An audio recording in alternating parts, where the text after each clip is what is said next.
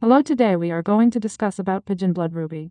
Pigeon blood ruby, one of the rarest gemstone on earth. The term pigeon blood is said to have come from Burma, where the locals would call the finest and most vivid rubies kotui, which means pigeon's blood.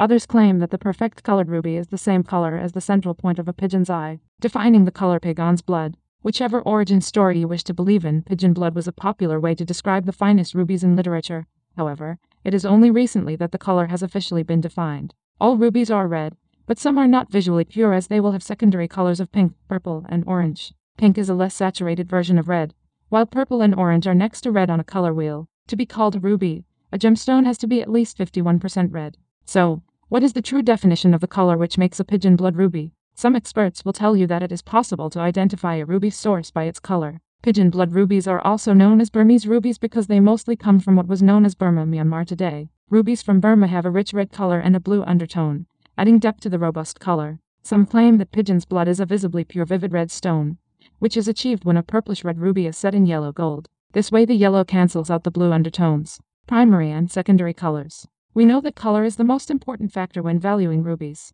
However, under color we also find hue of saturation and tone. The hue is the actual color as we know it. In rubies it is simple, since only gems with a primary red color are considered rubies. Other colors are known as sapphires. A ruby that is not considered red enough is called a pink sapphire and not a ruby at all.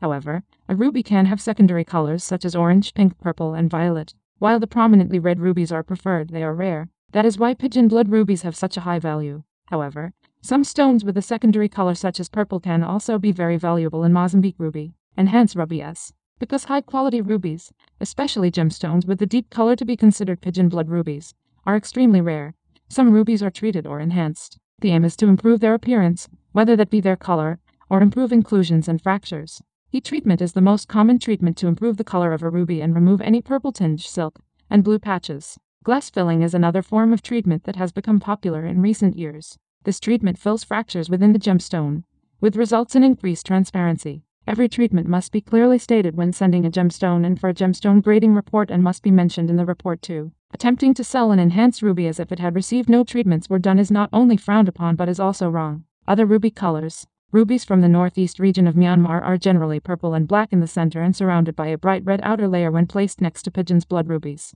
Vietnamese rubies have a purplish red hue, while Thai rubies are a darker and muted red, which is known as Siamese color. Ceylon rubies are a light raspberry red. Sapphires and rubies have essentially the same chemical composition, with some trace elements being slightly different. The color is what defines a gemstone as a ruby or as a sapphire. Red stones with a strong purple or pink hue will be classified as purple or pink sapphires, as rubies must have 51% or more red color.